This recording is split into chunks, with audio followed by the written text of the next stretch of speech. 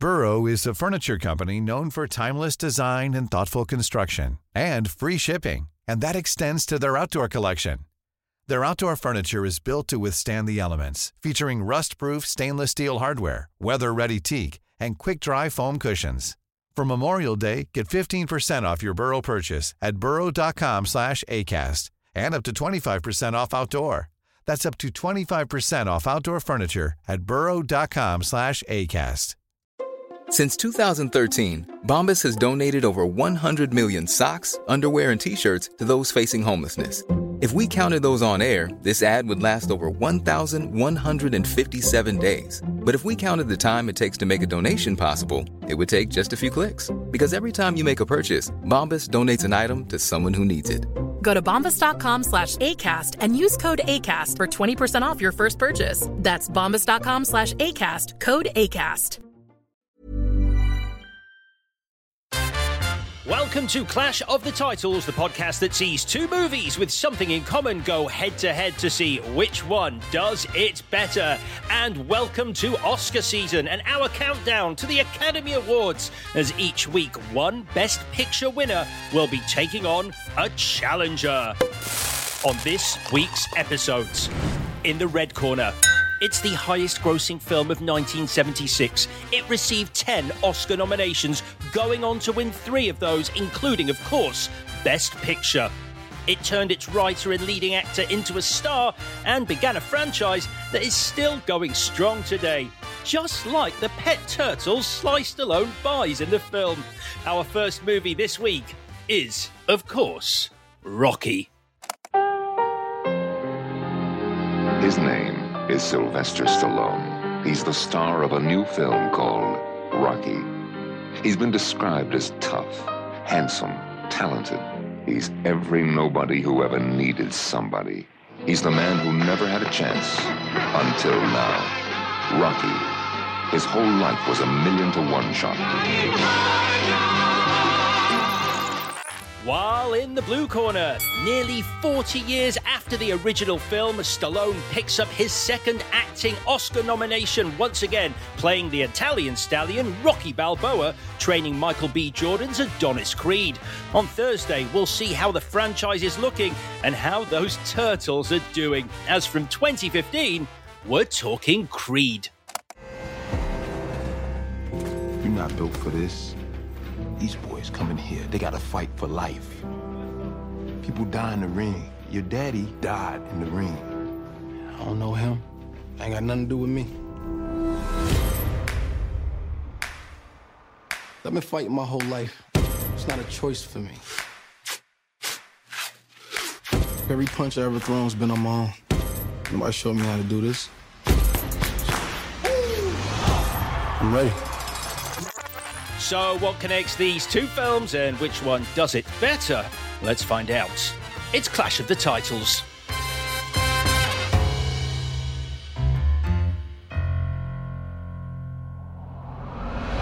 Release the Kraken! Hello, Clash Putters. You're going to eat lightning and you're going to crap thunder. I'm Alex Zane. I'm Vicky Crompton. I'm Chris Tilley. How are you both? Miss you guys still? Still miss you guys. That hasn't gone away. Oh, that's good. Yeah. You're not got over it. No. Good. I don't know. I think I'm missing you even more, having been watching these films for the last few days. It's been an emotional roller coaster. How has it been for you, Victoria? Oh, man. What? Why are you missing us more? Because when you think of boxing, you think of me. Is that right? I mean, you're a fighter. That's true. Thanks. Yeah, it was quite emotional, actually. I've done a lot of crying, proper, like snot crying, though. Like, yeah. I've had to hide away in various different rooms of the house because I still feel weird about being seen to be crying at a film. So I've sort of been running. It's been a running battle with me and my laptop, running from room to room, trying to watch these films. I went and saw Rocky Balboa with a very good friend of mine who was my editor at the time, Tom Hawker, and my brother, who I watched the Rocky films with growing up. And that was funny. At the end of that, we couldn't talk to each other. It was super embarrassing in the cinema. We both just sort of went to different directions outside until we met up again because we didn't want to see each other crying. You boys, honestly, it's not good for you. It's bad for you. Just let it out. I've got no shame. That's what we've been doing. That's been the problem. We've been letting it out too much. Right, okay. Right. Yeah. Well, this week's clash then, Rocky versus Creed. These were my choices, as what better way to kick off our Clash Oscar season than with two films involving a clash. It's a clash within a clash within a clash. It's all very Inception. Plus, I think we've got a very close fight on our hands with these two, which I find exciting. We've had a couple of interesting battles recently, but a couple of battles that I think there's been a clear winner. Whereas this week, I'm going to be very interested to see which way we go. The clue I gave on last week's show was one that I came up with on the spur of the moment, which is why it was so bloody easy. Punching above his weight. Chris then followed that up on Twitter with something rather special. What was it, Chris? It was something about enrolling. We're enrolling in the School of Hard Knocks, then transferring to the School of Rock. It's good. It's good. I took a moment after that just to think about you and our friendship and how proud I am that you're my friend. It was that good a clue. There's gonna be a lot of emotion in this show. I'm just telling you right now. It's going to be an emotional episode. So the guesses came flying in on Twitter. We're at ClashPod on Twitter. That's at ClashPod, and also on Instagram at ClashPod. Just a quick note. I know Chris mentioned this on Twitter, but to keep the pairings as interesting as possible, only one of the films in the pair has to be a Best Picture winner for all your future guesses. Defiant Monk, hello, went with Rocky versus The Fighter. Chris Johnson and Kevin Kosh went with Rocky versus Raging Bull. Saz went Rocky versus The Karate Kid. Anthony M. Rose, Rocky versus Whiplash. And Matt went Rocky versus The Rocky Horror Picture Show starring Tim Curry, which completes this week's obligatory Tim Curry reference. The correct answers, however, were from Paul Logue, who was just beaten to the punch by our old friend Gary Bailey, who now has 2 weeks in a row with the quickest correct answer. He's our very own Twitalian Stallion. I'm proud you're my friend. Right, the connection section. I'll start. Turtles. There are turtles that have survived the length of this franchise. They are in Creed 2, which I know we're not talking about, but I do believe they're in the background of Creed as well. Cuff and Link, the turtles, Rocky buys. That's where I'm starting. I mean, this section was all about sort of random similarities between the films, but here they're obviously intentional because these films are sequels and mirror images, and Creed's like a shadow of Rocky. So, I mean, there's going to be a lot, isn't there? Are you saying you don't want to do it? Just say you don't have to mollycoddle me. Philly cheesesteaks. Philly cheesesteaks. Right. Boxing. All right, let's not do it then. If that's what you're going to say, we shouldn't do it.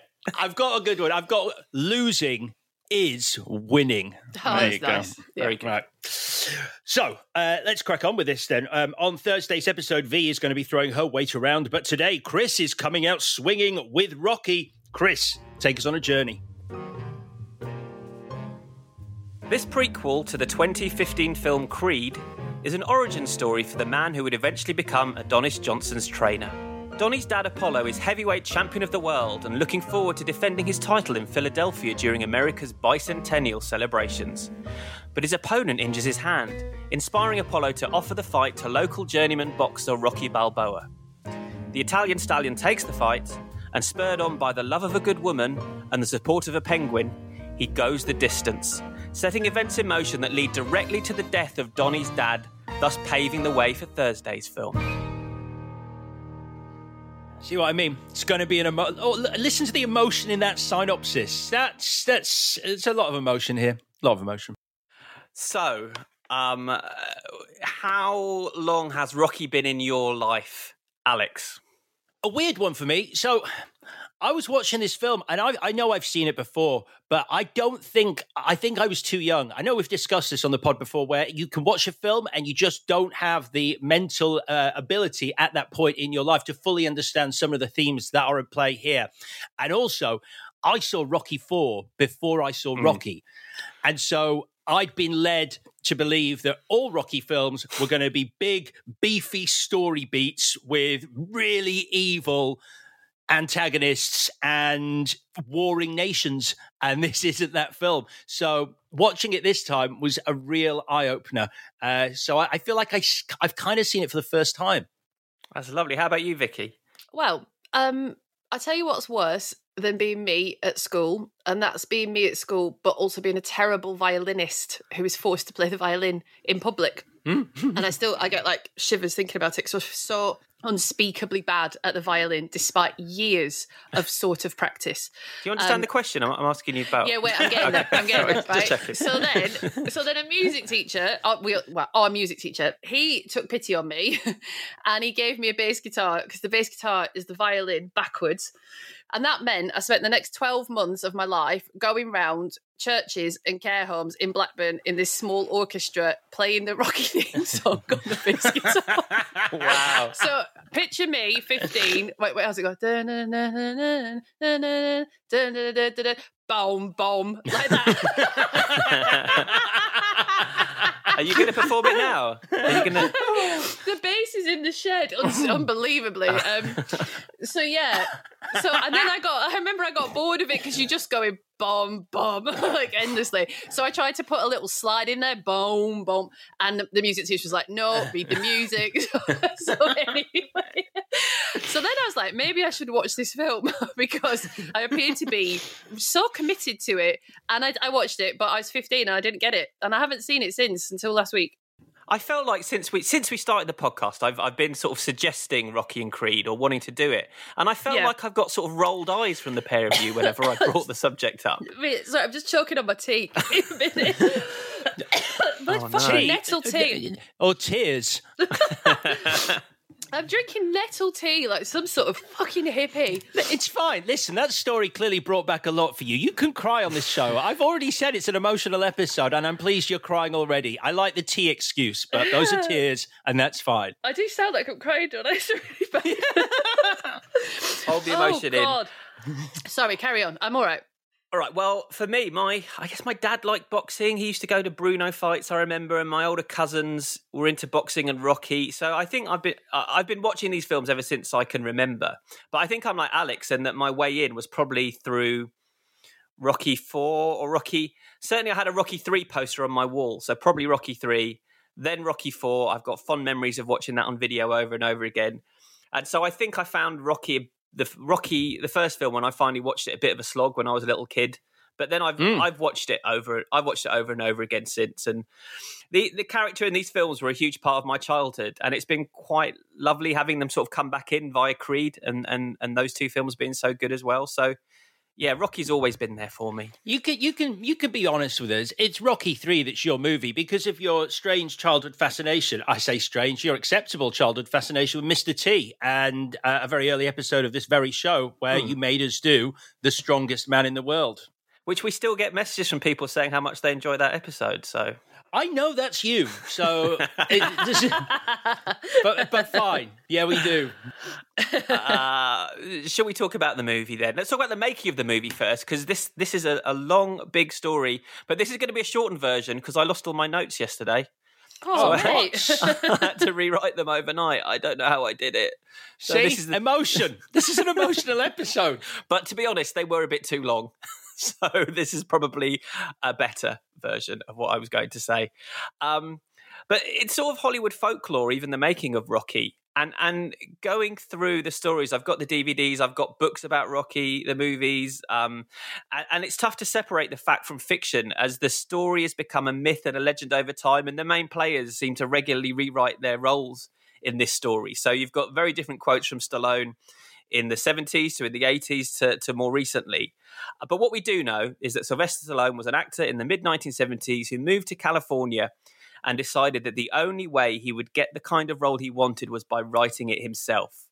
Then in 1975, he saw a boxing match. And this is a quote from him. "I went out to see Muhammad Ali fight Chuck Wepner. And what I saw was pretty extraordinary. I saw a man called the Bayonne Bleeder fight the greatest fighter who ever lived. For one brief moment, this supposed stumblebum turned out to be magnificent, and he lasted and knocked the champ down. We'd witnessed an incredible triumph of the human spirit, and we loved it. That night, Rocky Balboa was born." So do you guys know much about Chuck Wepner? I've never heard of him. Yeah, I do. Because I was kind of fascinated with how this came about, and like you say, the changing story about the inspiration for Rocky led me down the rabbit hole of finding out who Chuck Wepner was. Yeah, because I want to do a bit of a tangent. A couple of years ago, I wrote an article about him because I was similarly intrigued, Alex, and his story. Like the Rocky story is a bit mad as it goes on, but Chuck Wepner's story is madder.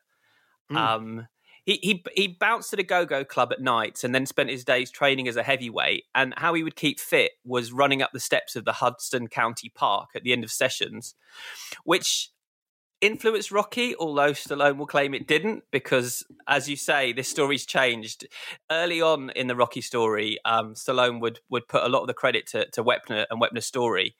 But more recently, certainly when there were legal issues, he says it's sort of got nothing to do with him. So the Muhammad Ali fight is this famous bout where in the 9th round, with a big right hand to the ribs, he knocked the champ down. And it was only the 3rd time Muhammad Ali had hit the canvas in his career.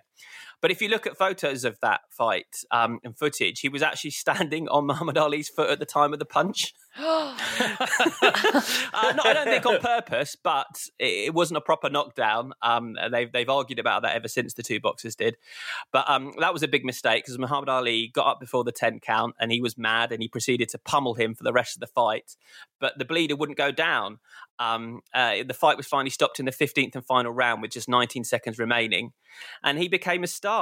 But his career quickly took some really strange turns. So not long after, he fought a mixed match against our old friend Andre the Giant.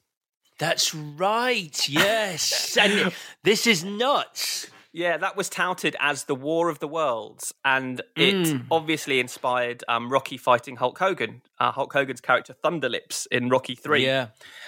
Because it's the same scene, isn't it? Because Andre the Giant tosses Chuck out of the ring, which is what Hulk Hogan does. Yeah. Chuck lost that fight, and as you say, he got tossed out of the ring.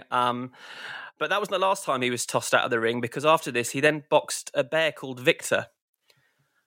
Twice. An actual bear? Yeah, twice. Right. Wait, who wanted the rematch? Who wasn't happy with the result the first time round? Let me explain. So the first time, the plan was for Chuck to signal the bear's trainer when he'd had enough, at which point the trainer would blow a whistle and Victor would back off. That's how Victor was trained. The trouble is, Wepner boxed Victor quite hard, resulting in the bear throwing Chuck across the ring and pinning him down so he couldn't make the signal. He got battered by the bear. He just about survived the match, and that makes it all the more insane that he agreed to get back in the ring with the very same bear a year later. And this is a quote from him about that second fight. "I'm sitting in the corner and I'm looking over at this bear sitting there with its beady little eyes. And I said to my trainer, 'This bear remembers that I hit him a few times. I'm telling you, this bear's pissed off at me.' The bell rang, the bear stood up on its hind legs, and I spun around. I tried to jump out between the ropes, and the bear took one leap, grabbed my leg, and when he pulled me, I got caught in the ropes, and he slung me out about 10 or 12 feet away from the ring. And Wepner didn't return to the ring and never fought Victor the Bear again." Now, answer me this: where is that franchise? Because there's a series of movies, Sylvester Stallone. No, let's get rid of Rocky V and get Victor the Bear in there, please. Well, 5 years ago, the Chuck Wepner story was made for real, and it starred Liev Schreiber played him. Oh, really? And so you do get the bear scenes in that movie, but no one went to see it. I'm just happy the bear won, so I'm fine with that. As long as the bear, because there is something slightly of a bad taste about having a bear fight a man in a ring for entertainment. Yes, especially as I believe the bear was defanged and declawed and drugged and muzzled. So yeah, of course, it's deeply unpleasant if we're honest. But Wepner's relationship with Stallone was a complicated one. Sly wrote a role for him in Rocky II, a character called Chink Webber. But unfortunately, as happened multiple times in Chuck's life, he got wasted the night before the audition and he failed. So the character was written out of the film. They hung out a few years later at Newark State Prison when Sly was shooting the movie Lock Up and Chuck was serving hard time there. And they met up again. How do you imagine that meeting played out? Hey, buddy, what are you doing here? Yeah, I'm serving hard here. time. He was in and out of prison for drugs charges and violence and this and that. So yeah, he's had a rough life, and he fell out with Sly eventually when Sly was shooting Copland in New Jersey. Chuck was upset that he wasn't involved in the film in any way, shape, or form, as that was his hometown. And so at that point, he decided to sue Stallone for the Rocky movies. He made a right of publicity claim stating that the star improperly used his name to promote the films and never made good on promises he'd be paid. Stallone countered the suit by claiming that Wepner benefited by making public appearances as the real Rocky for decades, which is true. Unlike the movies, however, there was no dramatic climactic showdown because Stallone settled the lawsuit out of court for an undisclosed fee. And that's the end of my Chuck Wepner tangent. That's a good tangent, Chris. It's a good tangent.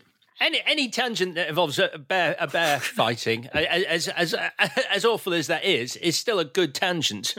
Good. So anyway, we're back to the mid-70s, and Stallone was on a casting call for an acting role, but quickly realised he wasn't right for the part. On the way out, he told producers Irwin Winkler and Robert Chartoff about the story he was writing, and they said he should bring it by. And this is where the legend and the myth all sort of builds. It was supposedly his 29th birthday. He had $106 in the bank, and he wrote Rocky by hand in 3.5 days. Are you buying that, Vicky? No, because of by hand. Because my handwriting is awful. I couldn't write a check in 3.5 days. So, no. I believe his wife typed it up, is how the story goes. Cute. Okay. Yeah, wasn't he trying to sell his dog at the same time? So the legend goes, because he couldn't afford to feed it. Yes, and it's Butkus that's actually in the movie. Oh, really? Yeah. He was able to buy Butkus back with the money he made selling Rocky. That first draft was pretty different to what audiences saw. Rocky was a racist. Mickey was a racist in that version. And Rocky throws the climactic fight, which is probably more in keeping of the films of the time that Stallone was trying to ape, the sort of mean streets or Scorsese world of sort of, bad stuff happening on the streets. But ultimately, it was his story. Stallone said there were certain parallels between Rocky and me. Rocky had drive and intelligence and the talent to be a fighter, but nobody noticed him. The second ingredient had to be me, my particular story, my inability to be recognized. I felt Rocky to be the perfect vehicle for that kind of sensibility, so I took my story and injected it into the body of Rocky Balboa, because I felt no one would be interested in listening or watching or reading a story about a down-and-out struggling actor/writer.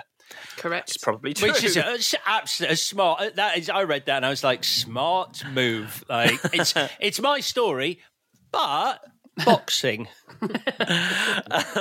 The script went through 9 rewrites, and the producers decided they wanted to make it on the 9th, but the studio didn't want Stallone. Alex, I'm sure you know some of the actors who were up for this, especially as one of them's your fave. Yeah, Reynolds was in there. Mr. Burt Reynolds was in there. I think, didn't Warren Beatty say that he'd been offered the lead in this? James Caan. Yeah, James Caan, Robert Redford and Ryan O'Neal were the favourites at the time. That's who the studio wanted. Would you have liked Burt Reynolds in this role? I can't honestly imagine anyone but Sylvester Stallone doing this role because of how entwined he is with the legend that he has created now. So it's difficult to retrofit anyone else into the role of Rocky. I mean, I like the fact he was, so bloody minded about it. It's your age-old Ben Affleck and Matt Damon story with Good Will Hunting, where they were told that this movie would get made overnight if they just let other people play those bloody roles, and they stuck to their guns. Yeah, well, he was offered very little for the script in the end, but if he had sold them the script outright so that someone else could play the role, they would have paid him $360,000. And that's a lot of money back then. I mean, it's a lot of money now, but that's life-changing money. But he said, I knew in the back of my mind that if I sell this script and it does very well, I'm going to jump off the building if I'm not in it. Yeah. So he retained the role. They did the deal. Indy Helmer, John Avildsen came on board to direct, and the budget was cut from $2.5 million to $1 million, and the shooting schedule was limited to just 4 weeks. Yeah. It's weird when you sort of read about that and you go, well done, Sylvester Stallone. But I think, from reading, although it was after Rocky, from reading Joe Esterhouse's book, Hollywood Animal, there's him talking about working with Sylvester Stallone on Fist in that. And then you read about why some of the actors, as we go through, turned down the opportunity to be in this. And a lot of it was because they were like, who's this kid who wants me to read for this part when I am X and I should just be given this part in this movie for the money that's being offered? And Sylvester Stallone was like, no, you have to screen test for me and I'll tell you if you can be in the movie. Yeah, he was sure of himself from the work. I've got some interesting casting stories as well, but I think I'll talk about them as we go through the film. So should we talk about the movie? Yes, please. Okay. We kick off with the fanfare over the title flashing across the screen, which always sends a shiver up my spine. Yeah. Apparently, Avildsen, on the director's commentary, he said that he added the fanfare over the title to wake up sales agents at an early morning screening they were doing. He just slapped that together at the last minute. I mean, what amazes me is this film is so intent on creating a legend that it's the only movie that I know where the title appears twice. It flashes across the screen at the start with a fanfare, and then it just pops up later. That's it. You're naming the movie twice. I cannot think of another film where it goes, here's the title, and here it is again, just so you don't forget, because this is going to be a series. Well, I hadn't clocked that, but I guess that ties in with what I just said. He just slapped that on to wake up a sales agent rather than it being part of the plan. But, of course, it's part of the identity of these films now. And we've got Rocky fighting Spider Rico in a spit and sawdust joint. And I love the set design and the lighting and the extras here. I feel like it's all really spot on, so you can practically smell the stale sweat and beer. Yeah, it's also a little bit of a way in. I don't know boxing particularly, and so this is a way into sort of how boxing works and what is good and what is not good in terms of what you're allowed to do in the ring. And I wrote down no hugging. That is something that is not allowed in the ring for very long. You're allowed a brief hug, and then you must separate. There is when you watch boxing for real, there's a surprising amount of hugging in boxing, particularly towards the end of the fight when the two fighters are tired. It's you just get you can get some rounds and some bad fights where it's 3 minutes of the referee just separating two guys who are cuddling each other. Yeah. Which feels like a different. It feels like I quite like it because it's like, oh, I'm so angry with you. Here we go. No, I'm not really. Here we go. Let's have I'm angry again. It sort of adds a bit of love to the proceedings. But in terms of teaching the rules of boxing, then Spider Rico does something you're not allowed to do, which is headbutts Rocky. And then we see Rocky batter the guy, which is interesting. Analysing it this time, it sort of shows you what he's capable of if he really tries. So there is potential there. So it's trying to set up a little bit what becomes more far-fetched as the film goes on, the fact that he could go the distance with the champion of the world. Have you seen Rocky Balboa, either of you? No. Okay, that's one of the very best ones. It would make a good bookend, actually, this film and that film. But one fun thing in that, because I rewatched that this week, is Spider Rico. This is his only appearance in the Rocky franchise, apart from Rocky Balboa, where he ends up in Rocky's corner some 30 years later, helping him out. Oh. Which is quite sweet. Oh, that is quite sweet. I know there's a couple of little minor roles who do pop up again in later Rocky films as we go through this. Yeah, Maria is one, the little girl, but I'm sure you've got it. Yeah.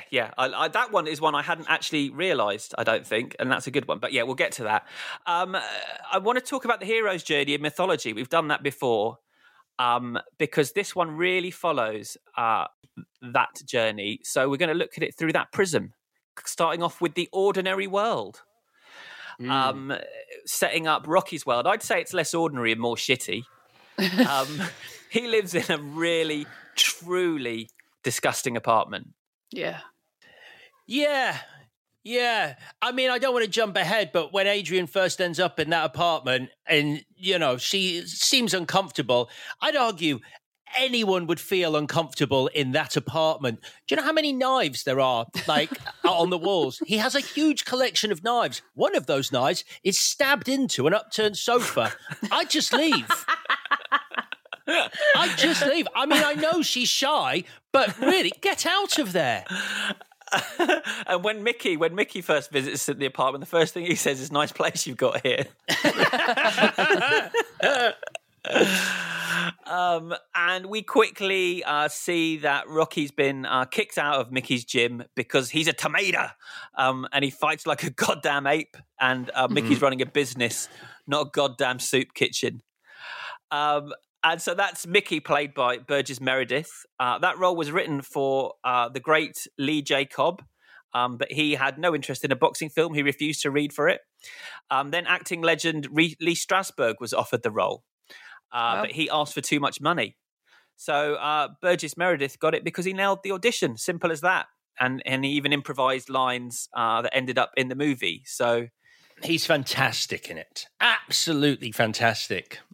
I just, that scene when he comes around to the apartment and is trying to convince Rocky to let him be his manager is it's just a really wow scene in a film full of wow scenes. And it was exciting as a kid in the 80s, realizing that the Penguin from Batman was Mickey. It's very exciting. So we talk about save the cat moments as well quite a lot on this podcast, where a protagonist does something nice, so we like them. Yeah, normally they just do one moment, though. Yeah. Here we get 20, 30. It's like... there's a lot. You feel eventually that you are being slightly bludgeoned over the head by being told what a great guy Rocky is, considering he's an enforcer for a loan shark. I mean, talk about not the right job for someone who's that nice. He helps a drunk into a bar. He refuses to break a guy's thumbs. He walks a 15-year-old girl home while telling her not to be a whore. Yeah. Is that a nice thing to do to a 15-year-old girl? Well, it's a very cringeworthy scene until she turns around and says, "Screw you, creepo." Yeah, then it's amazing. I was uncomfortable with it. And when she says that to him, and he talks to, I hate it when people talk to themselves, but I didn't mind it here. What does he say? Something like, yeah, why should anybody listen to you? And it's like, well, at least you know it. Like, yeah, you don't think that you're this brave knight. Like, you know that to her, you are a scumbag. But as Alex said, he ends up dating that girl in Rocky Balboa. Oh, no. But that's the brilliant. That's the brilliance of this series, is that, as weird as that sounds, Stallone writes it in such a way that it works. That he met this girl, a couple of times when she was 15 and he was 30, and now he's 60 and she's 45, and it's quite sweet, the romance that develops between them. But it's funny that you both picked up on that scene, because that was the scene when I was like, it started off, and I think there'd just been a scene where he'd helped someone else out, and then he was telling this girl how to live her life, and this was the point where I was like, this is too much now. And then, when he starts telling her she's like going to have a reputation for the rest of her life as a whore, you're like, oh, and this is not good. But it's, throughout this film, its self-awareness is astounding. Like, it undoes everything that you think it's going to screw up. I disagree. Okay.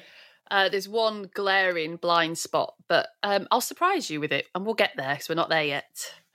The one thing that you haven't set up about this ordinary world is the fact that there is not a single street in Philadelphia that Rocky won't walk down without shadowboxing. He loves it. Like, every time it's just a shot of him walking down the street, he's shadowboxing. Is that good? That's good, though, isn't it? I found it a lot. There was a lot of shadowboxing. He's not boxing, he's bouncing his ball. He's always moving. He's always ducking and diving. No. He hangs out with Paulie as well, who is an angry drunk who's jealous of Rocky. And I kind of feel like he's there as an example of what Rocky could become if he goes down the wrong path. Paulie was supposed to be a woman in the original script. He was Adrian's mother, a Jewish character. But Burt Young nailed the audition, and so Stallone did one of his rewrites and transformed him into an Italian who works in a meat house. The casting call went out for an old Jewish mum, and he turned up anyway, and they were like, you know what, actually? I can make it work, I promise you guys. Just give me a chance. I thought, didn't he want Harvey Keitel for that role as well at one point? Not according to the people on the documentary I watched. Okay. Well, unless Harvey Keitel was going to play Adrian's Jewish mother. He's a very good drunk, Paulie.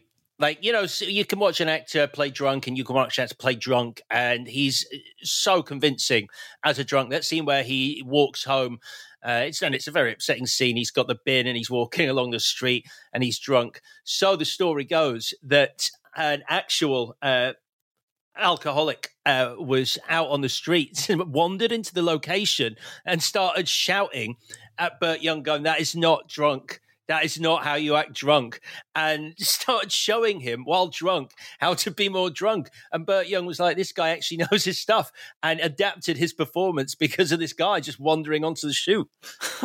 I can remember finding the Paulie character very frightening when I was a kid. I think it's because he's obviously a violent guy, and he's so unpredictable that was terrifying when I was about 6. Ding, ding, ding. Should we take a time out to have a break? Did you just do the bell? I did. Okay. How would you like to look 5 years younger? In a clinical study, people that had volume added with Juvederm Voluma XC in the cheeks perceived themselves as looking 5 years younger at 6 months after treatment. Look younger, feel like you. Add volume for lift and contour in the cheeks with Juvederm Voluma XC. Reverse signs of aging by adding volume to smooth laugh lines with Juvederm Volure XC. For important safety information and to find a licensed specialist, visit Juvederm.com. That's JUVEDERM.com. Not for people with severe allergic reactions, allergies to lidocaine, or the proteins used in Juvederm. Common side effects include injection site redness, swelling, pain, tenderness, firmness, lumps, bumps, bruising, discoloration, or itching. There's a risk of unintentional injection into a blood vessel, which can cause vision abnormalities, blindness, stroke, temporary scabs, or scarring. Talk to a licensed specialist to find out if it's right for you. Ready to pop the question? The jewelers at BlueNile.com have got sparkle down to a science with beautiful lab-grown diamonds worthy of your most brilliant moments. Their lab-grown diamonds are independently graded and guaranteed identical to natural diamonds, and they're ready to ship to your door. Go to BlueNile.com and use promo code LISTEN to get $50 off your purchase of $500 or more. That's code LISTEN at BlueNile.com for $50 off. BlueNile.com, code LISTEN. There's never been a faster or easier way to start your weight loss journey than with PlushCare. PlushCare accepts most insurance plans and gives you online access to board-certified physicians who can prescribe FDA-approved weight loss medications like Wegovy and Zepbound for those who qualify. Take charge of your health and speak with a board-certified physician about a weight loss plan that's right for you. Get started today at plushcare.com/weight loss. That's plushcare.com/weight loss. plushcare.com/weight loss. Hey, Dave. Yeah, Randy. Since we founded Bombas, we've always said our socks, underwear, and T-shirts are super soft. Any new ideas? Maybe sublimely soft. Or disgustingly cozy. Wait, what? I got it. Bombas. Absurdly comfortable essentials for yourself and for those facing homelessness. Because one purchased equals one donated. Wow, did we just write an ad? Yes. Bombas. Big comfort for everyone. Go to bombas.com/ACAST and use code ACAST for 20% off your first purchase. And we're back, and we've got Rocky awkwardly flirting with Paulie's sister, Adrian, who works in a pet shop. Do you know who's in the running to play Adrian? Yes. Who? Susan Sarandon, but she was too pretty. Yep. Oh, fuck, I forgot. Another witch of Eastwick. Oh, Cher. No way. Cher. Who I think Cher would have been absolutely brilliant in this role. Amazing. Yeah. Not that who they ended up with wasn't, but she would have been good. Yeah, for sure. Bette Midler was also in the running. Bloody hell, she would have eaten him alive. Jesus. Carrie Snodgrass is an actress who we don't talk about often, but she got the role, but her agent wanted too much money, so she lost the role, which is gutting. And so it was at the very last minute they ended up casting Talia Shire, who's obviously great as Adrian. And I think it's fair to say the casting agent earned their money on this film because all 4 of those leads got nominated for an Academy Award that year. Yeah, I think they're all great as well. I wrote that down later. I think she really earns her nomination on this date with Rocky that she goes on, which starts in the worst way possible with her brother losing his shit and throwing a cooked turkey out in the yard. Oh man, that blew my mind. Like that delicious turkey, and he just chucks it in the yard. It's not that he just chucks it. He chucks it in the alley, but he keeps a bit for himself. So there's none left for anyone else. But he's got the bit that he wanted, which is even worse. Well, you do get hungry when you're pissed, don't you? It's obscene. It's when she's like, it's Thanksgiving. I've got a bird in the oven, and he's through. It's heartbreaking. Yes, and Adrian is distraught and she runs to her room. But then she emerges in her hat and glasses. And I like this sort of switch in her. She looks angry and determined. And I feel like she's ready to move on at this point. And that was sort of the straw that dragged the because she adjusts her hat. Come on. Let's do this. Okay, so the gloves are coming off, or are the gloves going on? I don't know the difference in terms of metaphor, which is the gloves are coming off. That's right, isn't it? Yeah. Yes. All right, here we go. So the ice skating date. So Adrian comes out of her room and she adjusts her her hat or whatever. So that says to me she's up for this, which is good because you called it awkward flirting. I call it unwanted advances in her place of work. And I'm not being a dick. She barely speaks to him and he's like, let me walk you home. And for me watching that, it's like, just leave her alone. Like, she is not interested. And if she is interested, but she's not saying, just leave her alone. Just stop going on at her.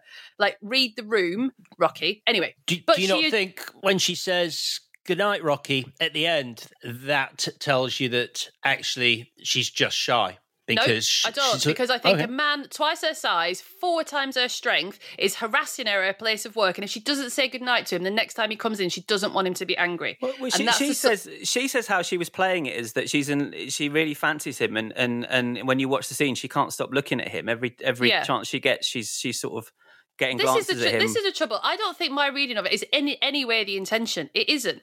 But it's the ice skating. It starts really well because they can't get onto the ice, and Rocky is this big guy, and he smooths that out by talking. Brilliant. Like, because that could go either way, couldn't it? He could just hit this guy, and then they get to have their date. And now all he does is talk about himself on their date. No, I know, but like, whatever. yeah. I mean, I don't think she's going to go, cool, so how long's he going to be out for? Because I guess that's how long we have on the ice. Just stay away from the spreading pool of blood. Yeah, but then they're on the ice and he could at least pretend to be interested in her and ask her a question. Look, everything I know about gaming women, I learned from you two. And you always say to me, just ask questions and she'll be all over you. But you see, I think this is him overcompensating because she's so quiet and he's nervous. It's just nervous monologuing. He's desperate to fill the dead air. So that's why the conversation, both in the pet shop and here, just goes like, in the pet shop, it goes from birds looking like candy to whether she likes basketball to the fact that he's not got a locker anymore at the gym. And it's just like making attachments and just keeping something going. So he feels like, it's not awkward. But this is where, right, so I understand that she's into him and it's smoothed out really quickly because after they've got together, she's into it. I get that. And I'm not saying there's a reading that was begging to be read, but look at it like on paper. She goes back to his apartment, his place where he lives. And he's like, come in. And she doesn't want to. She says, I've got to go 3 or 4 times. And he says, you can trust me. So in she goes. He locks the door. That's weird. Really weird, right? So instantly, anyone would be like, red flag, like, I am in fucking trouble here. Then he's like, sit down. And how many times, like, there's a lot of people with an experience where someone has just patted the seat next to you and said, sit down, and you don't want to sit down, right? And then he takes his top off.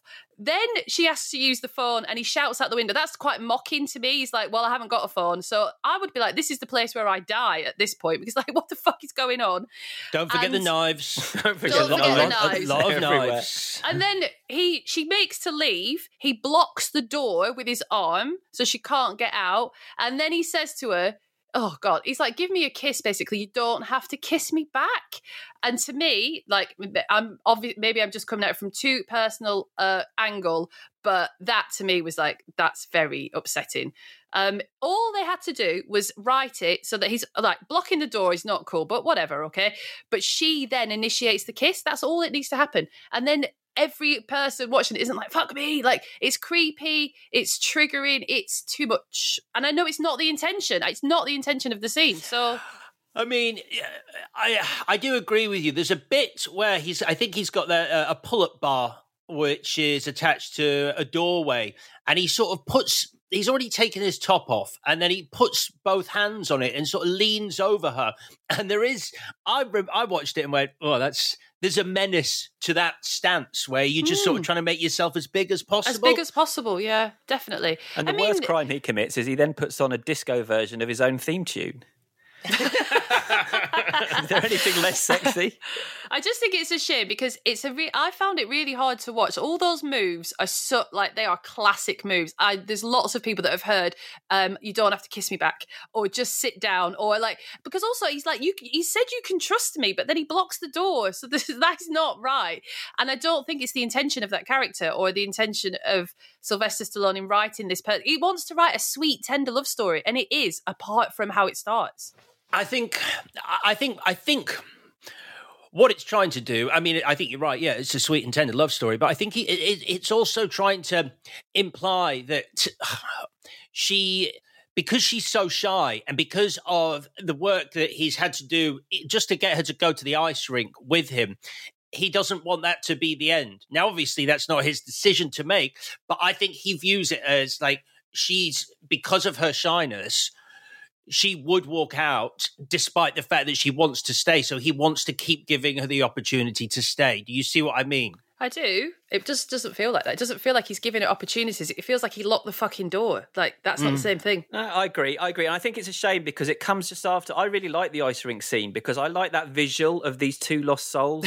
Yeah. They end up holding each other up on the ice, which is a metaphor for what their relationship comes in this film. And then as it goes on, when she becomes a much stronger character as the series goes on as well.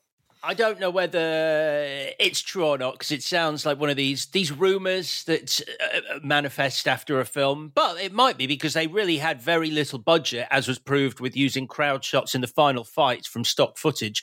But they actually intended to have that whole ice rink scene with extras around, with an open ice rink that he took her to, and because they couldn't afford to fill it with enough extras to make it convincing, they rewrote the scene so he was asking a favour off the caretaker. Yeah, I think that is true because when you've got less than $1 million, all that stuff counts. But we've come this far and we haven't even talked about the boxing because we've got the call to adventure now, which comes from Apollo Creed. They wanted a real boxer for Apollo, but Ken Norton was deemed too big and Joe Frazier was too proficient and was going to kill Stallone in the ring. So they went to boxers and athletes and with no joy. And then they spoke to American football star Carl Weathers, walked in the room, a football star turned actor. And he was full of bluster, is how they put it. He read lines with Stallone. And at the end, he said he'd do much better if he had a real actor reading lines with him. Ooh. Which Stallone said he thought he was arrogant and pompous and absolutely perfect for the part. He got the role in the room. I think they actually did some test sparring, and Carl Weathers roughed him up a bit. He was too aggressive with Sylvester Stallone, and then made the accusation that it's because it wasn't the real actor, and had he been given the real actor, he wouldn't have roughed him up. And that's when it was like, sorry, this is the writer and star of this movie, Carl. So. Yeah, there's great footage. But you're still hired. So it's fine. There's great footage of them sparring on the DVD, and I think it's on YouTube. I'll post it if I can find it. But they were going at each other. But in the film, Creed's the heavyweight champion of the world, and his opponent for that bicentennial bout has broken a bone in his hand, so he needs a fighter. And he knows how to market a boxing match, so he decides to go for a novelty and offers the shot to a local boxer, Rocky Balboa, because his nickname is the Italian Stallion, and an Italian discovered America. Do you know why Sly picked that nickname for his character? Because it might be something everyone knows, but it's not something I'd clocked before. No. The softcore pornography came after, and they just borrowed his Rocky name. Right, okay. Stallone is Italian for stallion. Is that right? I didn't know that. It's really obvious when you hear it, but I never connected the two. Is it really? Oh, that's fun. That is fun. That scene where Apollo is talking about why this is a good idea, and he's going, it's sentimental, and Americans love sentimentality, and then he turns to Juergens, and Juergens is like, I like it, Apollo, it's very American. And Apollo goes, no, it's very smart. And you get that feel of like a man who is like, yeah, I'm selling this as sentimentality. I'm a businessman. I know what's going to sell. I'm very clever. And it's that idea that, to a certain degree, it's what happens a lot where people are sold this idea of why this is a beautiful, patriotic, or in this case, American thing, which is just a hugely nice gesture. But behind it, underneath the beating heart of all this, is just business. Indeed. And we've got the refusal of the call now. At first, Rocky thinks Apollo wants him as a sparring partner. He receives the offer and he says no. But that refusal of the call doesn't last long, because then he crosses the threshold 30 seconds later. He quickly accepts the fight and is soon on the telly promoting it.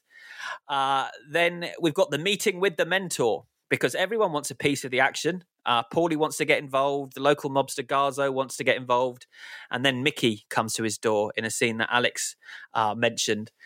He's hoping that Rocky will need a manager, because Mickey has all this knowledge that he wants to pass on.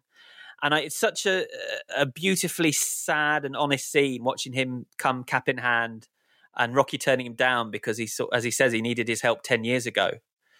And it's interestingly staged as well, because Rocky goes to the toilet, and so Mickey's almost begging him, saying, I'm 76 years old, and telling his stories through a toilet door. And as he trails off, you hear the toilet flushing. Yeah. Which is such an unusual way to stage it. And it's so moving, because Mickey, although he's absolutely distraught, he doesn't let his head drop. He keeps it held high as he leaves, and then he forgets his hat, comes back for his hat, and they have to face each other when Rocky comes out of the loo one more time. And it's so agonizing. This is what I mean about, like, Sylvester Stallone plays Rocky brilliantly, because, and that's why the earlier stuff just annoyed me. That's not the right word. I just thought it was a bit of an inconsistency. Because he goes for a piss when this man is like begging him. But in in another actor or another character, you could be like, oh, that he's showing you complete disdain. He's not even listening to you. He's gone for an actual piss. But in this, it's like, I think it's more like awkwardness. Like, he just can't be near him when he's being that strong and he's begging him. He just can't sort of face it. So he just hides he hasn't got another room, so he hides in the toilet. And it doesn't seem unsympathetic. It doesn't seem that cruel. It just seems like he can't cope with the amount of emotion in front of him. It's amazing, because there's like 3 buttons like at the end of the scene, really, as well, because you think it's ended when Mickey just leaves after Rocky's shut himself back in the toilet. But then obviously you get Rocky's huge speech, which apparently was improvised on the day, about his apartment stinks and his stinking apartment. And that's because the tiny bathroom in the tiny apartment that they were using actually stank to hell. And that's why he kept referencing the smell. Well, and then also obviously the anger and frustration feels real as well. It feels like Stallone's speaking from a place of truth about his life and where his career has gone up until this point. So it's moving on a couple of levels. And then there's that beautiful moment where he chases him down the street and you don't even hear them speak. He just puts his arm around him. They shake hands. It's a really great scene. Yep, that's the first time I cried on this watch. Really? I think I was about 4 in at this point.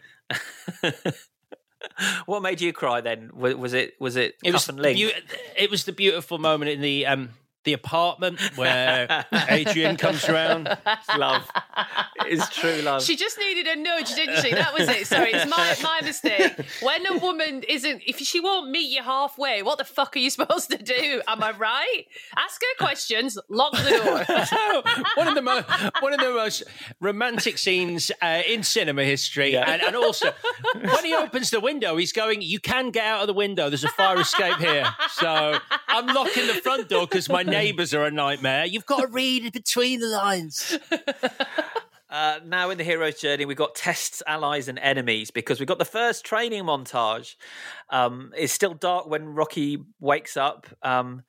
He puts on his black Converse trainers and his grey trackie. He drinks some eggs, which broke my brain when I was a child, and it's still shocking. It's still shocking, isn't it? Vile, and a little bit of it goes on his jumper. I don't remember that bit. The first person I ever remember eating raw eggs. Remember Brad in Neighbours, the blonde-haired surfer dude? I do. I remember seeing him eat raw eggs in a sequence from Neighbours, and that shocked me. So by the time I got to this and remembered this, know, it's like, yeah, people do that. Athletes do that. I got upset this time watching it, seeing him running in Converse as well. The damage he's doing to his feet. Yeah. That's because if I've learned anything trying to stay fit in lockdown is wear proper running shoes when you're running, or you will screw your Achilles up. Oh, especially seeing as he won't wear ice skates because he says they're bad for the ankles, and then he sticks on some Converse. That's a lack of support there. Yes, any athlete will tell you that. And actually, watching those behind-the-scenes sparring videos, he's wearing Converse. Are we calling ourselves athletes in that sentence? Any athlete will tell you that, as Chris and I just have. It's all about the training shoe. Or trainer if you're in a rush. I have actually played sport, Alex. So, no, I know. I wouldn't call you an athlete per se, though. Shall we have a fight? I wonder how long that would take. How long it would be? 50 minutes in, Christ, and you've offered to smack him. You have got the reach on me. I've got the reach. I'm quick. I'm nimble. But I'm those quick. arms, those weak arms. He's like a praying mantis who just sweep around. His skinny little arms. I'll jab at you. We see Rocky struggling up the steps of the Philadelphia Museum of Art. It's the first time we see that scenario, and he gets a stitch halfway up, which is setting. We're setting up here. We're setting stuff up. He's also punching meat at Paulie's place. And this is one of the first movies, if not the first movie, to use the Steadicam, because the Steadicam was invented by Garrett Brown, who worked on this film. Special camera effects was his role. He'd invented the camera in 1973. And it's used here so they could flow in and out of the meat with no need for dollies and rails when Rocky's boxing the meat. And it revolutionized the way movies were made. And later in the film, it's in the most famous scene. They use the Steadicam. So, yeah, you're seeing stuff on screen for the first time that absolutely changes movies. There's a statue at the top of those stairs now, isn't there? Out of actually... Rocky doing the champion pose, I think, in Philadelphia. Yeah, there Is is. it in the movies? Have I just mentioned something that is clearly in Creed, isn't it? Yeah, it's in Creed, I believe, because it's the Rocky Balboa. It's actually there. Right. Mickey tells him no sex before a fight because women weaken legs. And I don't know about you two, but I'm the same before a pod. Okay. No, you don't know about us two. There's a troubling scene with Paulie again losing his temper with Adrian and smashing up the house. Oh yeah, the baseball bat. He shouts at Rocky, says awful things to Adrian, although it's clear he's really talking to himself here. So this is a guy that time's running out for him and life's getting away from him, and the horrible things he's saying to her are really about himself. But rather than have what you would expect, I think, in this moment is for Rocky to knock him out, but Rocky... He doesn't, and Adrian has a moment to really stand up for herself. She shouts at him, telling him she's not a loser, and this is her moment when she finally breaks away from him and moves in with Rocky, which is I think it's a good character moment for her. Definitely, that's what I mean. He's giving her agency. He's like, I'm not just going to step in and be your boyfriend and smash this bloke and whatever. I'm going to let you come to this conclusion by yourself. And he's there. Presumably, if it gets a bit out of hand or whatever, but she's allowed to come to that decision by herself, which is really lovely. Yeah, and that's one of the joys of the Rocky movies is watching their relationship, the ups and downs, and what they bring to each other's lives is really emotional. Right, we got the second training montage where, as Alex said, Mickey shouts at him, "You'll be able to spit nails, kid. You'll eat lightning, and you're going to crap thunder. You're going to become a very dangerous person." Oh, wow. Where did that come from? Got him right. How are we an hour into this? And that's your first Mickey? Jeez, that should have been at the top of the show. I'm wanting you to do some Rocky. I feel like you must have that in your locker. No, I can't. All right, he's running with bricks. He's running through the market, catching fruit. He's running along the river. He's doing one-arm press-ups. He's hammering the meat. He's running faster and faster. And then he hits the steps and he powers up them as Gonna Fly Now blares. And that Steadicam flies around him in a way a normal camera wouldn't have been able to do, which is the most famous scene. Alex, have you been to Philadelphia and run up those steps? I feel like you've always been to these places when we're talking about them. No, I haven't. But I would like to. I guess. Oh, actually, no, I wouldn't. There's stairs and running. What am I saying? No, I've watched. I'm sure there's a YouTube video. Maybe that's where we do our race finally. In Philadelphia? Yeah. Okay. We'll get sponsorship and go to Philadelphia and do it. All right. In Converse, like bad athletes. No. Any athlete will tell you that's bad. Right, now we're on to approach to the inmost cave on the hero's journey, or it's a literal dark night of the soul for Rocky, because the night before the fight, he goes out and he stands in the ring on his own, looking at the size of the arena. A scene that they added because, as you said, they didn't have enough extras to fill that place, so they couldn't shoot the whole arena during the fight. They had to keep it dark during the fight and just show us the crowd by the ring. And so it gives us a sense of the size of this event happening the next day. He comes back to Adrian and says, I can't beat him. Who am I kidding? I ain't even in the guys' league. And he just wants to go the distance because nobody's gone the distance with Creed, which is a nice way of telling us how the film's going to end. And if you're not a fight fan, to sort of I think it's a really clever thing to do. Like to adjust your expectations, make it seem more real, and then anything, and you know, it's oft repeated, but then anything is a victory as long as he doesn't like fall down in round one. He's won basically. I think it's a clever thing to do. I like that Adrian doesn't fill in with false hope as well. She's not sitting there saying, "Oh no, you're going to win. You can win this." She just sort of supports him with love, and it's a beautiful moment. Because he wants to know for the first time in his life that he isn't just a bum from the neighborhood, as he puts it. That's all he's asking for, which is what Stallone believes made the movie. Is that quote? He says the film really has an impact in the sense that Rocky goes into the fight knowing he's going to lose, which is the most extraordinary act of heroism. It's all about idealism, and I wasn't aware of that at the time, but I am now. That is what's endured. It's not that Rocky is the most finely crafted film of all time or the finest performance ever. It just somehow touched the nerve that every one of us can somehow relate to. And so then we're into the ordeal, which is the fight. But first things first, can we talk about Adrian's glow up? Because she looks amazing in that unbelievable. In that she black looks blazer, incredible. that red beret. Are you, Vicky thing. Crompton? Are you disappointed that we don't get to see a makeover scene? I was just going to say that it was in my changes, but I'll talk about it now. Where is she going? She doesn't exist without Rocky. She doesn't exist without her brother. She doesn't have an establishing scene by herself. So she's just off shopping the shit out of it, whatever. And you never see it. And I really want to see Talia Shire walking down the street. She sees the ruffled blouse and the red beret, and she walks past the window. She's like, hello, and pops in and then emerges, and she's like, I got a boyfriend, I got a hat, like everything's come together. I left my abusive brother. Perfect. And she does look amazing. You see a bit of that story in Rocky 2 actually early on when he's got a bit of money and all he wants to do is take her out and buy her things.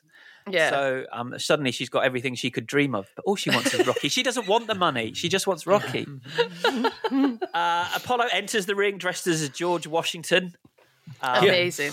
He's mugging while dressed in his stars and stripes, and he's shouting Creed in 3, and he's clearly not taking the fight seriously, which is important, again, to make what happens a bit more believable. Joe Frazier's there, and he introduces the fight, and he's quite a fitting guy to do that because he was the first fighter to beat Muhammad Ali. Although he lost to him in a rematch, he beat the real life Apollo Creed.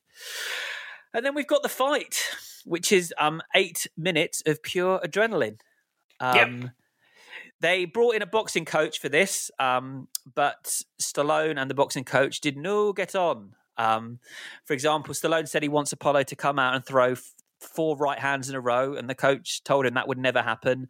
Stallone said it would happen because he's Apollo Creed, and the coach quit. He was done. And so Avildsen said to Stallone, "You've got to script this fight. Write it as a script, choreograph it." So he went away, wrote the fight up, and they learned it like a ballet. Stallone turned the ring into a clock, and the pair of them moved around the numbers as they pummeled each other in unison. And he said, "I wanted perspiring poetry. The fight at the end had to go beyond the dimension of pain." Wow. Yeah, I think they trained for like 35 hours to get that fight right. And Rocky knocks him down in the first round, but Apollo comes back fighting and taunts him. Apollo knocks Rocky down and breaks his nose. Mickey says, "Go for the ribs, don't let the bastard breathe," which is the extent of the boxing strategy in this fight. Which I think they did you not love that? Where because I mean that was I love the fact that they bothered to set it up at the start when Rocky's like, "I've never had my nose broken, that's why I don't do Rocky." But he makes a point of saying in all the fights, people have tried to break my nose, and then bang, it gets broken early on in the fight, and you're like, we're in trouble here. Exactly. But Apollo knows he's in trouble. He says he doesn't know it's a damn show. He thinks it's a fight. And then they start going at each other. And the bell rings and they go at each other more after the bell, which is one of my favourite moments in a Rocky film. You've got to have the two fighters going at each other after the bell rings. And the rounds fly by. You've got Bill Conti's amazing music playing as there's a montage of brutality flashes before our eyes.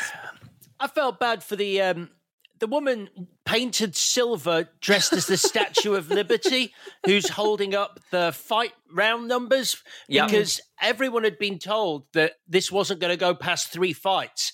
And I imagine she was like, fine, I'll wear this, but it's very hot and the paint itches, but it'll only be for 3 fights. And then you see her holding up 14. You're like, you poor thing. You didn't think you'd be doing that for 14 rounds of a fight. No, poor lady. Yeah, it's 3 rounds, not 3 fights, Alex. We've got to get the terminology right here. 3 fights, no hugging. Got it. And Rocky's eyes closing up, and then we pretty quickly get to the 14th round, which is where everything happens. As they walk out, the commentators say, "What is keeping him up? I don't know. He can't keep his gloves up to protect himself," in reference to Rocky. And Apollo knocks him down, and Apollo goes to his corner and starts celebrating. Adrian enters the arena, which is so dramatic, but so right for the moment. And then on the hero's journey, we get the resurrection, because Mickey's telling him, "Stay down, stay down." But Rocky gets up. And then Apollo can't believe his eyes, which is another favourite of my moments from these films. And Adrian, we cut to her. She's crying not to cry. And then Rocky gets up and beckons Apollo over for more fight. And Apollo shakes his head, which is another thing I love in a Rocky film. You've got to have the guy shaking his head in disbelief. And Rocky starts destroying Apollo's ribs, but he's saved by the bell. And back in his corner, he asked Mickey to cut him. And did you like the bit when the blood spurts out of his eye? What are they doing there? They're actually to relieve the pressure because it's swelling up so much you can't see. The swelling meaning, exactly. Swelling means he can't see, and so they cut it. The blood drains out, and he can open his eye again. I was just like, I thought they were cutting off a bit of his eyelid so he could see. I was like, that's permanent though. So you'll never be able to wink at anyone or sleep. Small price to pay. That makes more sense. Swelling, yeah. And then the music drops out as they leave their corners and circle the ring for the final round, and they look like they've been in a war. But they still give it everything, and they're smashing away each other, and finally Rocky gets on top, and then the final bell goes, and they're holding each other and keeping each other up, and the music comes in, and he's being interviewed, but he's not answering the questions. He's just shouting. What's he shouting, Alex? Do the impression. Adrian! There we go. There we go. And then finally on the hero's journey, we get the reward because Adrian's fighting through the crowd to get to him. She loses her hat on the way. Paulie helps her get into the ring while Rocky's screaming her name. And we hear that it's a split decision in the background, and she gets to Rocky, and the first thing he says is, "Hey, where's your hat?" which I'd never noticed before, and it really, really makes me laugh. But I guess it's his focus is so much on her immediately that it's the first thing he thinks of, which is just a funny moment that he's just done all that and he's thinking about her. I will say, Chris, if this podcasting thing doesn't work out for you, you could quite easily be a boxing match commentator. I feel like I relived the fight I just watched 2 days ago. It's quite incredible. Could you arrange that for me? Yes. Okay. Let's say yes. And they announced that Apollo has won by split decision, but you can't really hear it properly because it's drowned out by Adrian and Rocky saying that they love each other. And that's where it ends, because that's what the movie is about. That 1 second in life where everything comes together and you're on top of the world and it freezes on his face in that moment. And I'm in bits again. Yeah. Okay, good. So, yeah. I think that was my biggest crying. It's that from the minute that he calls her over for the first time and her whole journey through the crowd to him, to the ring, and that freeze at the end, I was like, I couldn't stop. I was filling teacups. Well, it's because, people who don't like sports say I don't like sports movies, which is ridiculous because the sports movie is never about the sport. It hardly ever is. And when it is, it's often not very good. And so nobody in this movie cares who's won or lost or drawn that match. It's about these two people who found each other, and it's such a beautiful spot to freeze it on. And as Stallone says, that is the greatest moment in Rocky's life, that split second. So the president of MGM saw it and then decided he wanted to sell it to direct-to-TV. He was not particularly impressed, but he was talked out of it, which is a good thing, as the film grossed 117 million in the States, having been made for less than 1 million. It received 10 Academy Award nominations, and Stallone did something unique. Well, not unique, but he was the third individual to receive a screenplay and actor nomination in the same year. Do you know who the other two were? Orson Welles didn't do it, did he? Yep, Orson Welles. He's in pretty good company. And Sylvester Stallone, didn't he do it again? Oh, no, he didn't. No, because he didn't write Creed. It's Orson Welles, Sylvester Stallone, and Charlie Chaplin. Those are your three. And that's your lot with Rocky. Any more? No, that's good for me. I feel like I've been on a journey. Okay. A hero's journey. Very good. Vicky, favourite scene? Wait. Very quickly, Michael Dorn plays one of Apollo Creed's bodyguards, which I'd never realised before. Worf from The Next Generation. I'm a big Star Trek fan, and I was like, it's his film debut, Michael Dorn, in this movie. I will say, not all trivia is good trivia. Vicky, what's your best scene? No, the thing is, I didn't. Sorry, just 1 second. I didn't notice that, but I love him as well, so that's really cool. Thank you. So it's the training montage, with the music. So it may be because I can smash that on a bass guitar, no problem. But it just really got me. I was just like, yeah, run up those steps. It's perfect. Alex. Oh, well, I'm quite grateful I've got two, because my first one has come under some severe scrutiny from one corner of the pod. Was that really your favourite scene? Are you kidding me? The pet? No, not the one where he locks her in and looms. Oh, right. There's too much looming in that scene for even me, and I like looming. But it's the pet shop monologue.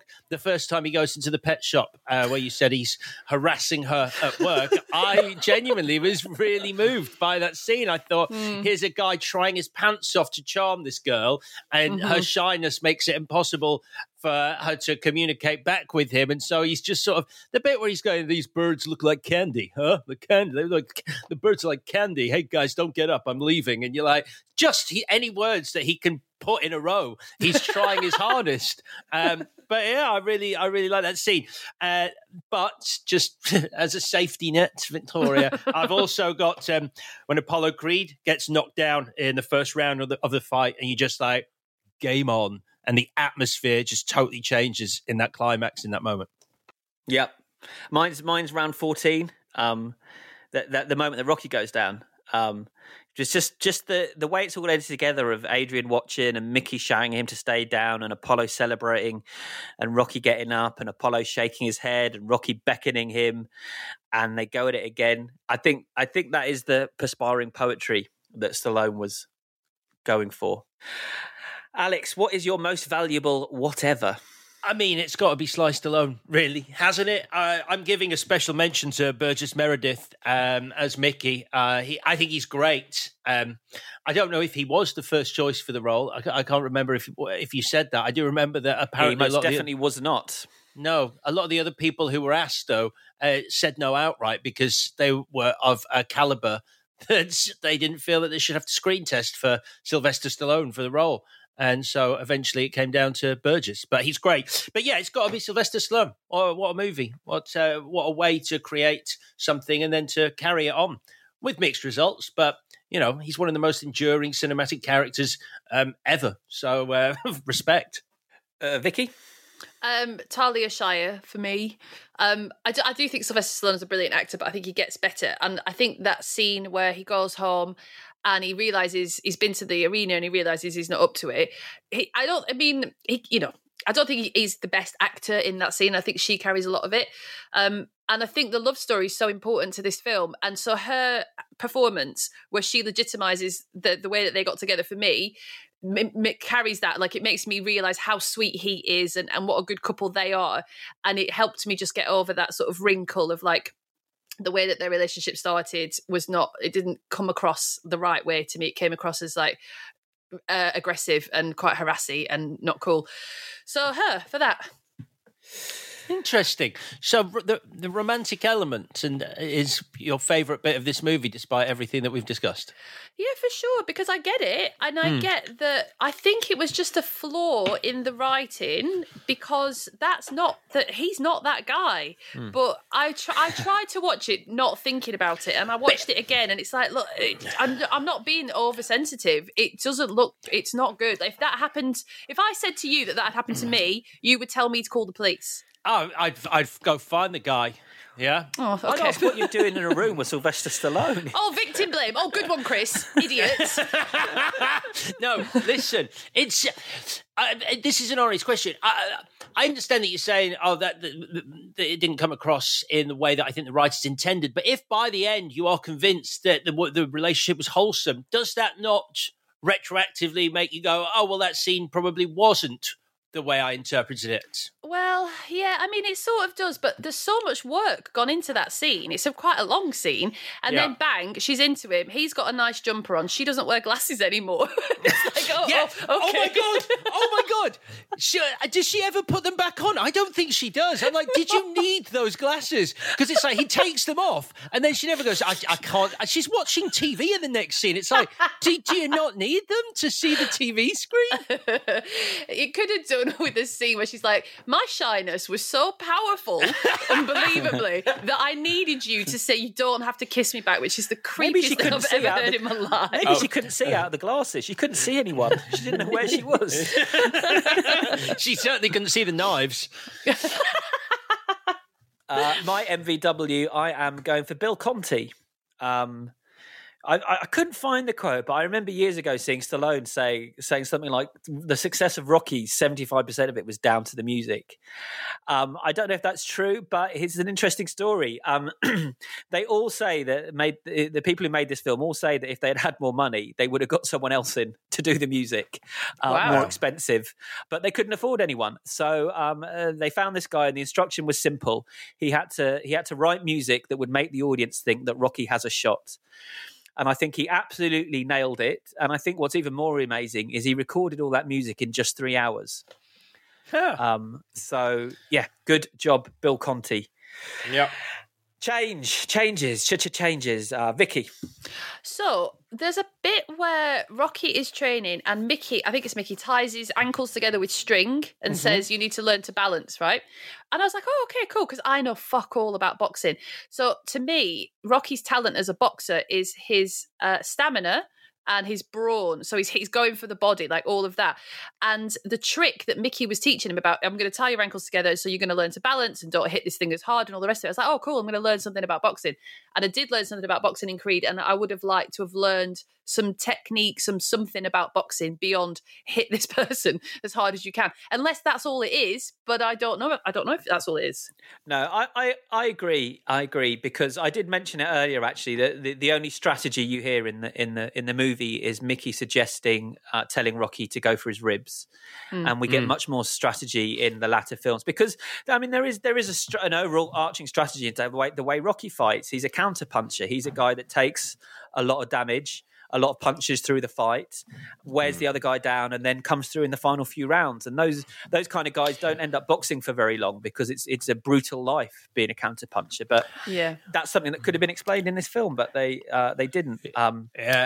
I concur, because then you would have. Because what I thought was going to happen in the scene was that Rocky wasn't as good on his feet, and that was why he was being taught that and having his shoelaces tied together. I even imagined him having a pratfall at that point, going over because he wasn't used to having to move his feet that quickly. And I thought we'd then see that come back into the fight at the end. Like suddenly Mickey was like, "Move your feet," and then bang, you've got a call back to that moment. But no. Alex, change? The Maria scene. I just remember at the time going, I get it. Rocky is a really good guy. But even though he acknowledges the fact that he's a creepo at the end, and she calls him a creepo, and he's like, what am I doing? Trying to tell this kid her business. If it was one of the only scenes where we see what a good guy he is, I'd be like, well, leave it in. But we've seen that, and I don't feel it adds anything. But beyond that, I kind of like it. You know, you were talking about the moments that you love in the fights at the end, which we do get in Creed. I would have liked just a little nod from Apollo to Rocky, acknowledging how impressed he is with how well he did and how unexpected that was for Apollo. Now, I know their relationship grows over the series, but I think at the end of the fight, it would have been nice if he just sort of gone, well done, kid, or something. Do you not think that comes through when he says he doesn't want a rematch? I thought you were going to say that because I don't really know what that means. No, I don't. To be honest, I don't know what that means in this context. Right. I don't know why he's saying it, whether he's saying it because he hasn't earned one or he's saying it because he's done all he needed to do, or Rocky saying, I don't want one. It makes a lot more sense at the start of Rocky 2 when they start arguing about whether they're going to have a rematch or not. But yeah, it's weird. My change, there's a character I don't buy, and that's the loan shark Gazzo, played by the great Joe Spinell, who's an amazing actor who could be absolutely terrified on screen. And here he seems to be the nicest loan shark in all of America. When Rocky's got a fight against the heavyweight champion of the world, a loan shark would be paying him or trying to figure out some way of fixing something. And I don't really buy into his character. And I think it doesn't really ring true to the world that's been set up in this film. Is it even clear whether that $500 he gives him, he's going to ask back in the future with interest, or is it just a gift? Because that is not how loan sharks tend to operate. Exactly. Here's £500. Have fun. He's so generous. But that's not my change. My change is the seduction scene. I think it is mishandled as well. Can we divide them up? Which one? Pet shop or apartment? Apartment. I feel like I know what they were going for in terms of their attraction being almost animalistic at the end, the way they're she's pouring it. She's sort of on top of him at the end of it, but it's just uncomfortable to watch. And I don't think it's really Rocky. The way he behaves doesn't feel like him. And so I'm with Vicky. And in terms of your suggestion of her kissing him, I think that would have been a very fine solution to that scene. And also it's weird when they sort of collapse in the grubby corner of his apartment when there is at least a sofa that isn't upright full of knives in the other corner. I like that though. I like it's this passion, as I say, this almost animalistic passion. It just I think the stuff before then's a bit just off. A wooden floor is painful on the knees. Any athlete will tell you that. Great stuff. So that's us done with Rocky, I believe. Do you fancy a quiz? I think we should, because like Rocky, Vicky rose from the canvas last week and ended up winning. She's on the comeback trail, but can she make it 2 for 2? Oh man. We're dealing with fantastic fights this week, so your quiz concerns brutal battles. I'll give you the opponents. You tell me who won. Okay. And we're starting off with... interesting. I'm interested. We're starting off with a comedy battle. In 2002, Les Dennis fought Bob Mortimer for comic relief. The pair boxed for 3 rounds, but which of them won? Bob Mortimer won. Correct. Bob Mortimer. All right, we've got a musical battle now. Blur v Oasis, summer of 95. Blur won. See, the quicker you say it to make it sound like you're sure, the easier it is for your other person. Right, we've got a historical battle now. You're 2 for 2, both of you. Let's see your history. Who won the Battle of Hastings? Was it William and the Normans, or was it Harold and the Anglo-Saxons? It was William and the Normans. Wasn't Yeah. it? Yeah. Oh, fucking hell. I was like, everyone It knows is. that. Yeah, I thought you were going to be like, no, actually. Yeah. But, okay, good. We've got a custody battle now. Oh, Kramer lovely. versus Kramer. Meryl Streep won. Yes, Alex? Meryl Streep won. Yes, Vicky helped you there. Right, now this is a trickier one because I witnessed this and you guys didn't. When former Hobbit Elijah Wood fought former Hobbit Dominic Monaghan in a boxing ring at a film festival I attended in 2011, who won? Oh, Ooh, I reckon Dominic's a bit more of a brawler than That's what I think, Elijah. yeah. But if you're picking Dominic, then I'll pick I would Elijah. like to. Yeah, I'd would like to you? pick Dominic. This is me being gracious. I even though I thought Dominic, I'm going to You say can pick Elijah. whoever you want because I've got a tiebreaker question. So Okay, fine. I'll pick Dominic as well then. Okay, me too. see, Elijah worked out really hard for that fight, but Dom smashed him. No. And there is footage. I will post some footage because it's very entertaining. Because everyone was thinking, there's their mates. Because it's an event at Fantastic Fest where two people debate each other and then fight each other. And sometimes when it's two mates, they don't really go at each other. But these two, they were drawing blood. It was hard. Okay. Oh, is that going to be our arena, Chris? Sorry? Is that, do you want to do it in front of... Every year they ask me to get involved, but I'm a lover, not a fighter, so I've always turned it down. But if I would fight you. I would fight We've you. established this. There's a lot of hugging as well in boxing. There's a lot of hugging. Yeah. And I've got my low centre of gravity would help me defeat you. We've got a chess battle now. Okay. And this one happened in Philadelphia in 1996. Gary Kasparov played a computer called Deep Blue. Yeah, he but did. Who won? I think Gary Kasparov won. I think Deep Blue won. This is the final question as well. So we do have a winner. And the winner is... Vicky! Kasparov won! Well, then Deep Blue beat... No, I know the steps. Wait for it. Da-da-da-da-da-da-da. Boom, boom. Yes! The computer beat him in a rematch, but in the original fight, Kasparov won. Man beat machine. Well played, Vicky. Thank you. Congratulations. Well done. Right then, while you're on a roll, Victoria, give us a clue for next week's films. No. Is it? I will not. You bloody It's will. my turn. You're really confused about this week, aren't you, Alex? I am. You were confused I don't know over WhatsApp. I'm never doing mind. the clue. Right. Okay, the clue is there ain't no saviour like a gun-toting white saviour.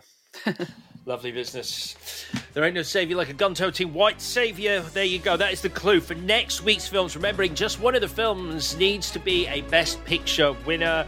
It is Oscar season that continues on ClashPod next week. And before then, on Thursday, with Creed going up against today's Best Picture winner, Rocky. In the meantime, please subscribe, rate, and indeed review us if you have the time. It's great help. And check in with us on Twitter and Instagram at ClashPod. Back on Thursday for some Creed. This was a Stakhanov production and part of the Acast Creative Network.